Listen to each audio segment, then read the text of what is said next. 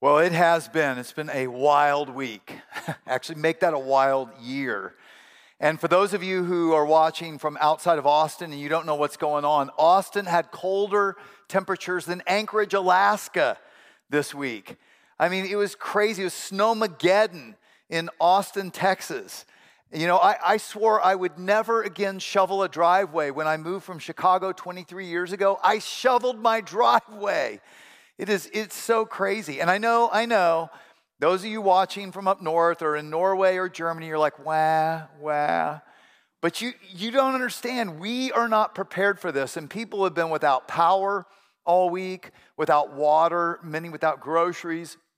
And I want to say I'm so proud of you guys on our different campuses at Gateway, because so many stories have come in from our Pflugerville campus or Central or Dripping Springs, Butte-Kyle, of how you guys have opened up your homes. People with trucks have gone and gotten people to bring them to homes where they have power or water, driving around, helping rescue people in need or wrapping the elderly people's pipes.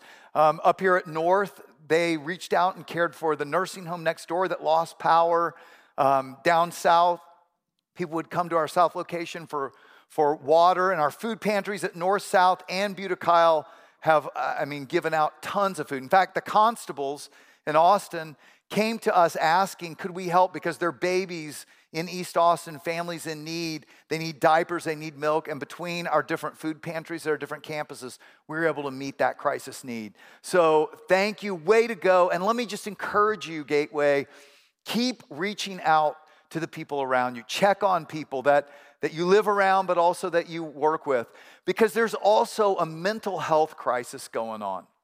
You know, experts are telling us that there literally is a new global pandemic starting, a mental health crisis because of COVID-19 going on for so long and the stresses that puts on people, but also, in America, the racial and the political tensions that have been happening. And as a result, people are just struggling with high levels of anxiety. And so we need to check on one another right now. And that's why we're talking about self-talk. That we need to help ourselves to watch our self-talk. And as we wrap up today, let me just review a little bit. First week, Carlos interviewed NFL's most accurate kicker, Justin Tucker, to ask Justin, how do you deal with negative self-talk? And it was interesting because after the interview, Tucker missed more kicks in a row than he has missed all season long. So way to go, Carlos, you got in his head. I bet he was sitting there thinking, okay, now I've preached on this. I got to get it right. And then he didn't, and that it happens to all of us, right? We get these thoughts in our heads and they spin, but they also guide our actions. And so, that's why we're dealing with this. Because maybe you've had thoughts spinning in your head, like I can't trust anyone. And the problem with that is you probably have data points. Like from your past, you probably have had people let you down. So you say, look, I can't trust anyone. But that actually is a self-sabotaging lie. Because you don't know everyone, and not everyone is like that. And yet it ends up causing you to push people away so you don't have close friends, or, when a relationship gets close, you sabotage it. So we've got to pay attention to the thoughts running through our minds because they guide our actions. That's why we said, Romans 12:2, don't be conformed to the pattern of this world, be transformed by the renewing of your mind. And notice, be transformed is passive. You don't do it, it's something you let God do. But the way you let him do that is you grab hold, you catch those thoughts that just tend to play on repeat in your head. You don't just accept them, because some of them, as we said the last couple weeks, are not yours. They're actually evil. And they're actually designed to imprison you in a stronghold that will harm your life. And so we also looked at 2 Corinthians 10. The weapons we fight with are not the weapons of this world. On the contrary, they have divine power to demolish strongholds. We demolish arguments and every pretension that sets itself up against the knowledge of God, against what God says is true. We take captive every thought to make it obedient to Christ.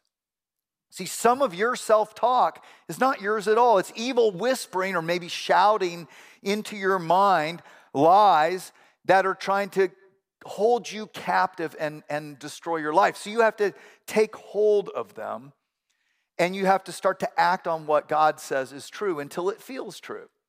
And last week I interviewed Dr. Chris Thurman, who's the author of The Lies That Couples Believe.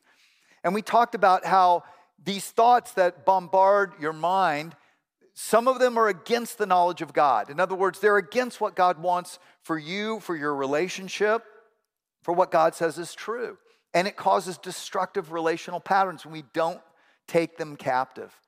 And I'll say, in this high-stress time, marriages are under attack. And pay attention to those thoughts that keep bombarding you about the other person that tends to drive a wedge, right? To divide. That's what evil is up to. David and Kay have been good friends of mine for 22 years now. They've given me permission to tell their story. They've told it up here many times. But 22 years ago, they had been through 18 years of bad relating patterns, which led David to file for divorce. He felt nagged and controlled, but Kay felt unloved and insecure. But the divorce filing caused Kay to start looking at the self-talk that ran through her mind. She started to get counseling and a Christian friend here at Gateway that she started to talk to. And she told her friend, I don't need to control everyone, it's just David. And she said, I just feel so terribly insecure when David does something I don't agree with. It's like a panic mixed with rage that comes over me, and I just explode, but I don't know why I do it. Well, over the next year, she started to discover the lie driving the behavior. The message she got over and over growing up is, if you don't change how you look, how you walk, how you talk, if you don't get your act together, Katie, you'll never find love. You'll never find a husband. And she said that was just pounded into her head. She has to get control or risk never being loved. And she said, I couldn't see it or change it on my own, but I found God's Spirit guiding me over that next year, and she began to catch the lie and pay attention to the self-talk. And through counseling and through reading scripture and praying and talking to others, she began to replace the lie with the truth. And Kay recalls this. She said, when David and I moved back in to reconcile our marriage, I had a defining moment. David was helping me unload groceries, and as I put the mayonnaise into the pantry, he said, they totally ruined that mayonnaise by putting lime juice in it. I really can't stand it now. Kay says, those were fighting words to me. I felt deep hurt inside that quickly rose up into anger. My gut reaction, as crazy as it sounds, was, love me, love my mayonnaise. You hate my mayonnaise, you hate me. Which, by the way, is why we can't just trust our feelings. Our feelings can lie to us. But now, she said, I knew the lie driving my habitual explosive behavior. And I felt God's Spirit in that moment prompting me to hold my tongue. I went upstairs and I prayed for truth. God's Spirit reminded me that David's rejection of something I like does not mean David's rejecting me. She meditated on God's words, like we talked about last week, saying, I don't have to be in control or fix or change anything or anyone to be loved or valued or secure. God is for me. I'm God's masterpiece. I'm secure in Christ eternally. I'm his beloved daughter. She said that calmed her down. She walked back downstairs and told David, without any snide remarks, I'll buy the other kind of mayonnaise from now on. She said, as trivial as that sounds, it was a defining moment for reconciling our marriage. And here, 22 years later, not only are they still married, but David and Kay have helped thousands of couples in marriage crisis make it through it. And David is a spiritual overseer and on our board of directors as well. You know, Jesus said this, if you hold to my teaching, you're really my disciples, my followers, and then you'll know the truth, and the truth will set you free. And this is what we've been looking at. God changes our talk as we catch those repeating thoughts, that self-talk. And as we seek to know his truth in the Bible and processing with each other in community groups or in life groups, and that helps us get better and actually living out what God says is true rather than just the pattern of lies that are in our heads, our self-talk. And that brings us to what we need to talk about today, soul-sabotaging self-talk. It's the most dangerous because it's the hardest to see. Oh, I have a mug in my office that says, of course I talk to myself. Sometimes I need expert advice. Yeah, why is that so funny? Well, it's funny because you're not supposed to say that. It's prideful, right? And the truth is, self-talk that is prideful and judgmental is the toughest to catch. Now, I remember when I was in Washington, D.C., I was visiting the Lincoln Memorial, which is, a memorial to President Abraham Lincoln. But it's right there by all the war memorials, to World War II and I and Korean and Vietnam War, because it too is actually a war memorial. In fact, it memorializes our bloodiest, worst war, our Civil War, where more American lives were lost than in World War I and II combined. And I sat there reading the inscription that's inside the Lincoln Memorial. It's Lincoln's second inaugural address. And it reminded me of our topic today. Lincoln talks about slavery and how it was the underlying issue of the war. And then he comments with irony, neither party expected for the war the magnitude or duration to which it's already attained. Both sides read the same Bible and pray to the same God, and each invokes God's aid against the other. It may seem strange that any men should dare to ask a just God's assistance in wringing their bread from the sweat of other men's faces, i.e. by slavery. But let us not judge that we not be judged. The prayers of both could not be answered. That of neither has been answered fully. And I stood there reading that over and over, and it just made me think, we can be so blinded by our judgments. And how blind can people be? And I started to think about how, honestly, it's not just American Civil War, it's common. I mean, if you think about around the world, how this happens in the Middle East, people pitted against people in Ireland, the Tutsis and the Hutus in Africa, half of every marriage in America, if not more. This is evil pitting us against each other and blinding us by our judgments that we make. Evil uses pride and judgmental thoughts to blind us and drive division, and it damages our souls. And that's why I believe Jesus says this in Matthew 7, do not judge, or you too will be judged. For in the same way you judge others, you will be judged. And with the measure you use, it'll be measured to you.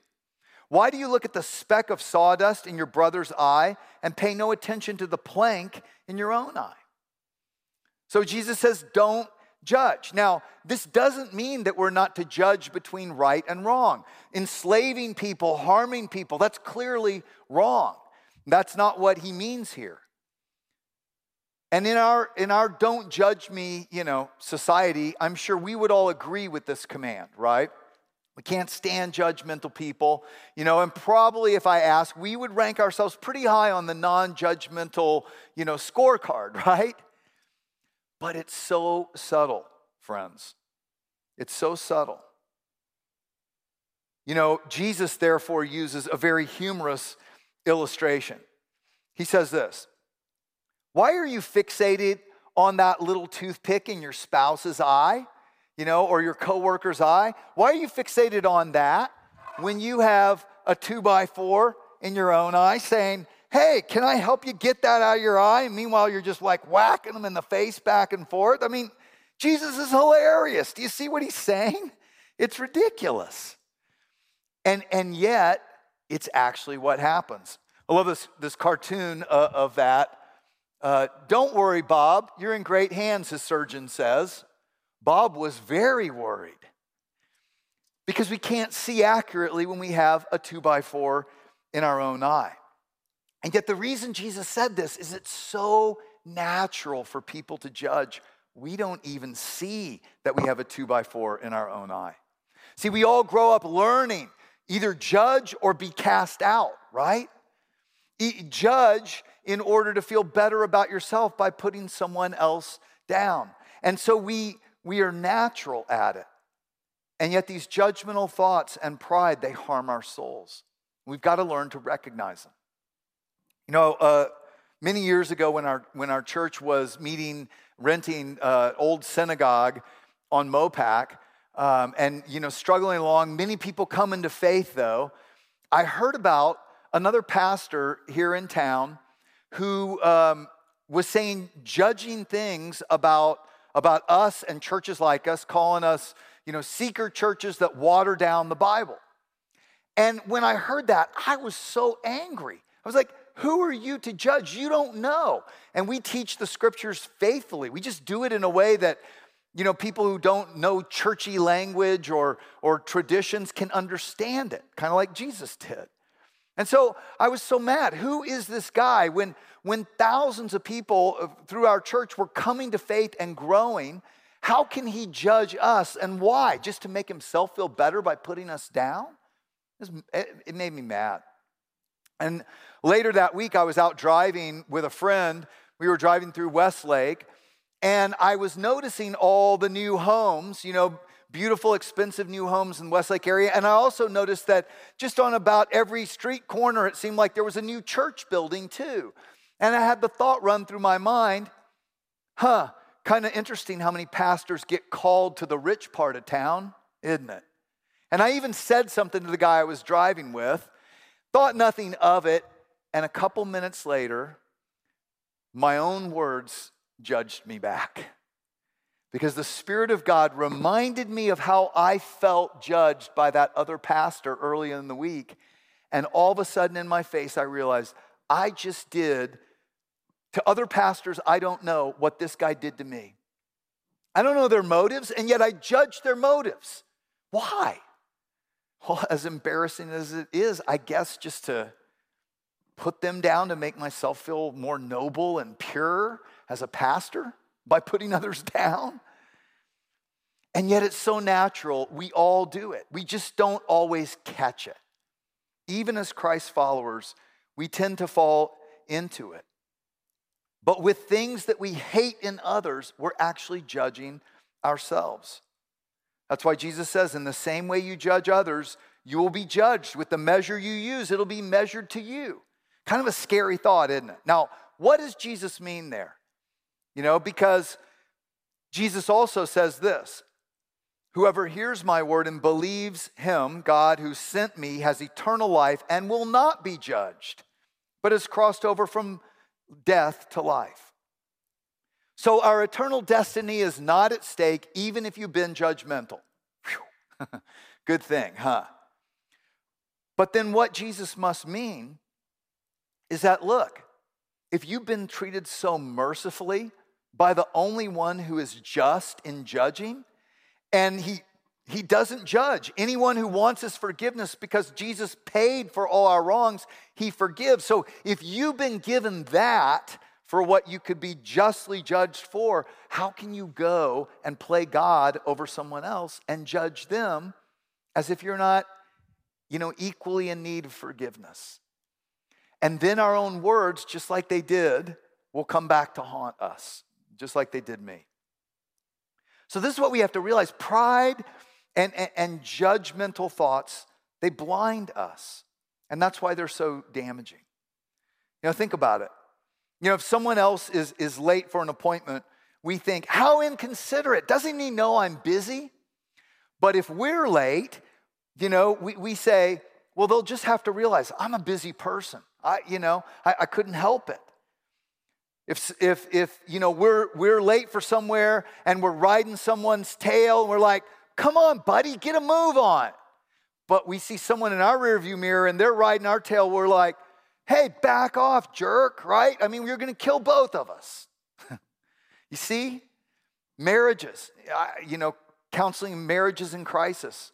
Oh my gosh, each so clearly sees the wrongs of the other and has very good reasons to justify all the things the other says they did wrong. But someone is blinded by their judgments, usually both. And this happens all the time. The rich judge the poor. You know, if they would just work hard like me, then the poor judge the rich. If they weren't so greedy and self-centered, there'd be more equity in the world. The beautiful people judge the not so beautiful people. Well, she's not one of us. Everyone judges the beautiful people. You know, dumb blonde. I mean, it just happens in every circle. Intellectuals judge others based on their IQ. Psychologists judge others based on their EQ. Theologians judge others based on their TQ. Theological quotient. I made it up. But it really does happen. It happens everywhere. You know, at a Comdex computer expo a number of years ago, Bill Gates compared the computer industry with the auto industry. He said if GM had kept up with technology like the computer industry had, we would all be driving $25 cars that got 1,000 miles to the gallon. Well, General Motors didn't like that and responded, yeah, but would you want your car to crash twice a day? See, judging is so natural, it's hard to see. I mean, just think about like at parties, what people do, what we've probably also done.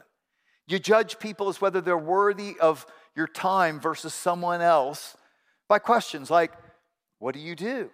Where do you live? Who do you know?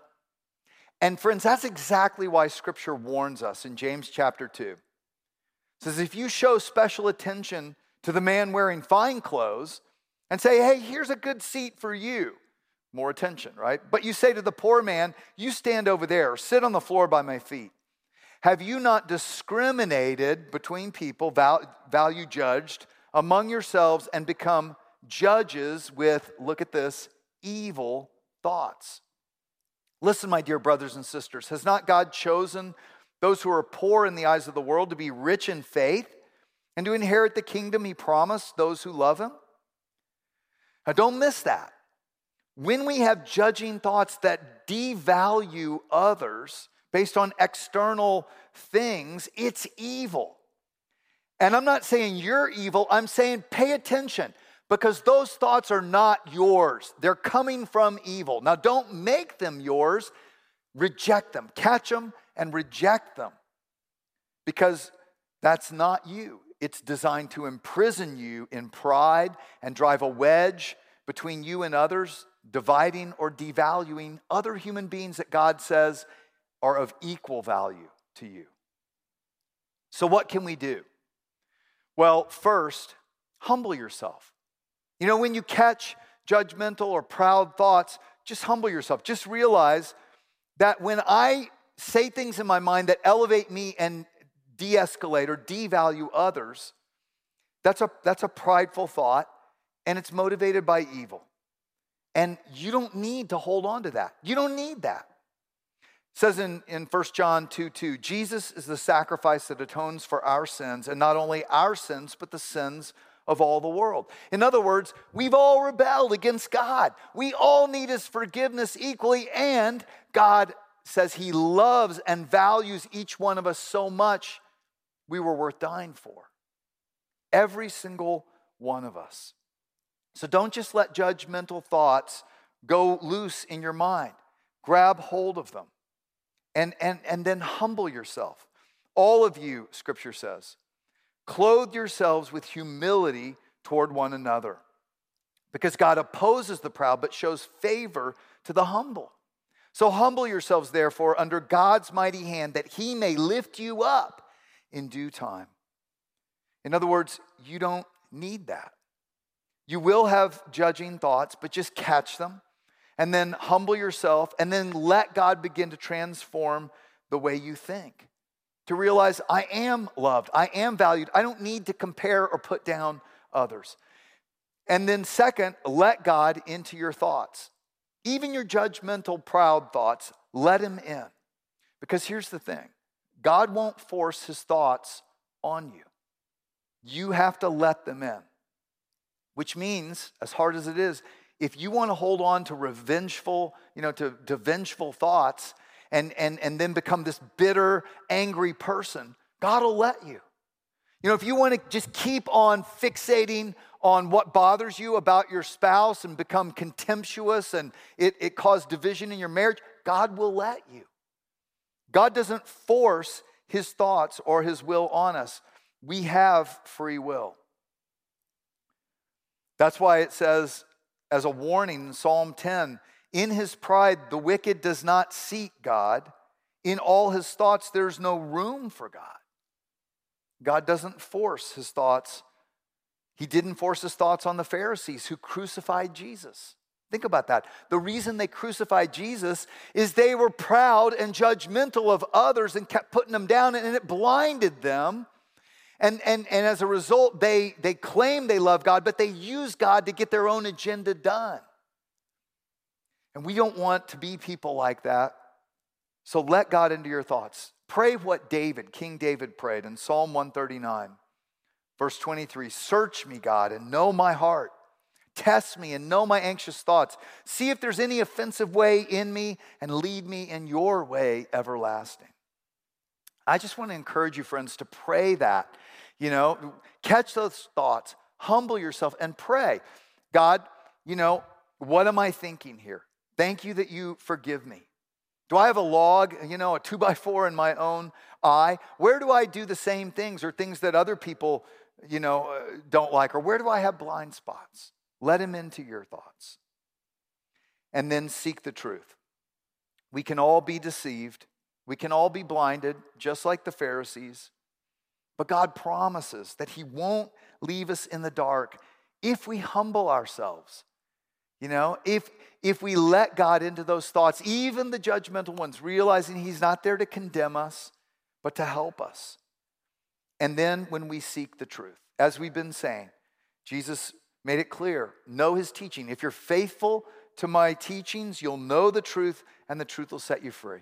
And friends, this is why we keep insisting and encourage you. Get into God's word daily.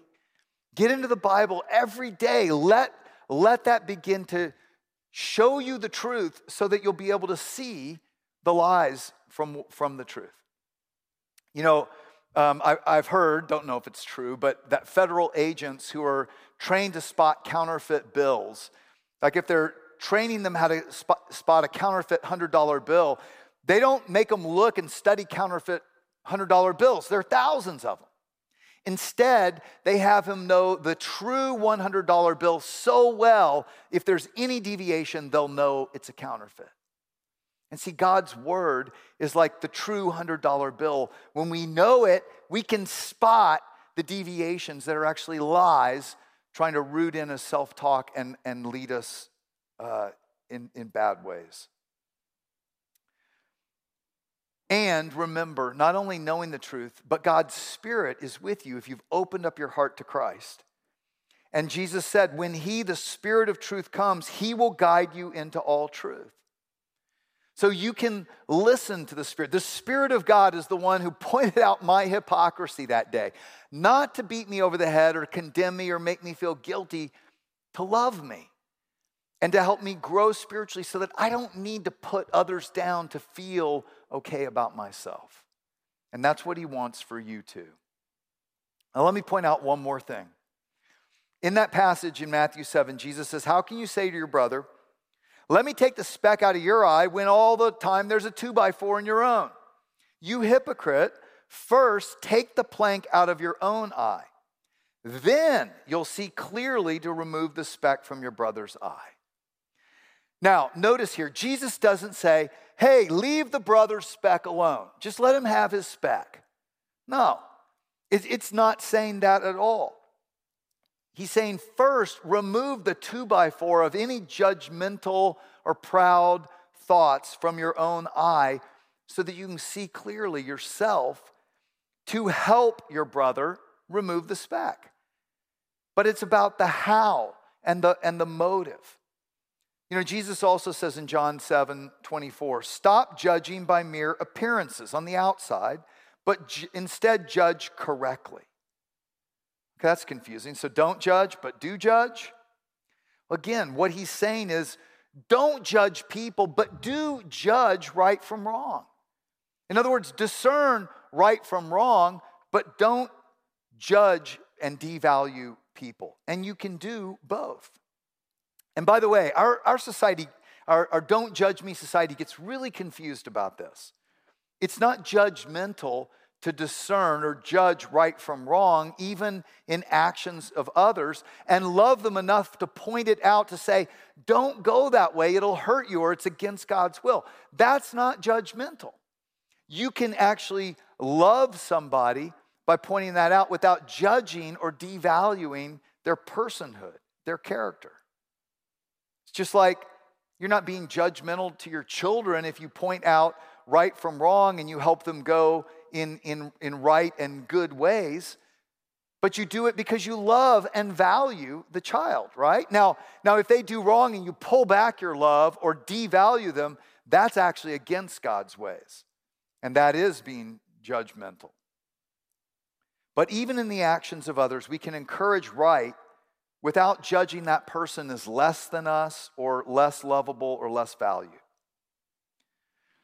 So friends, overcoming this negative self-talk, and especially right now, it's like I said, we're in a mental health crisis. In fact, Psychiatric Times said this: chronic exposure to severe stress in the absence of control among millions is like a perfect storm. Severe mental health consequences are happening on a global scale. Increasing rates of depressed mood and suicide and post-traumatic stress disorder are everywhere. So can I ask you, how are you doing? Are you finding yourself snapping quickly, easily triggered right now?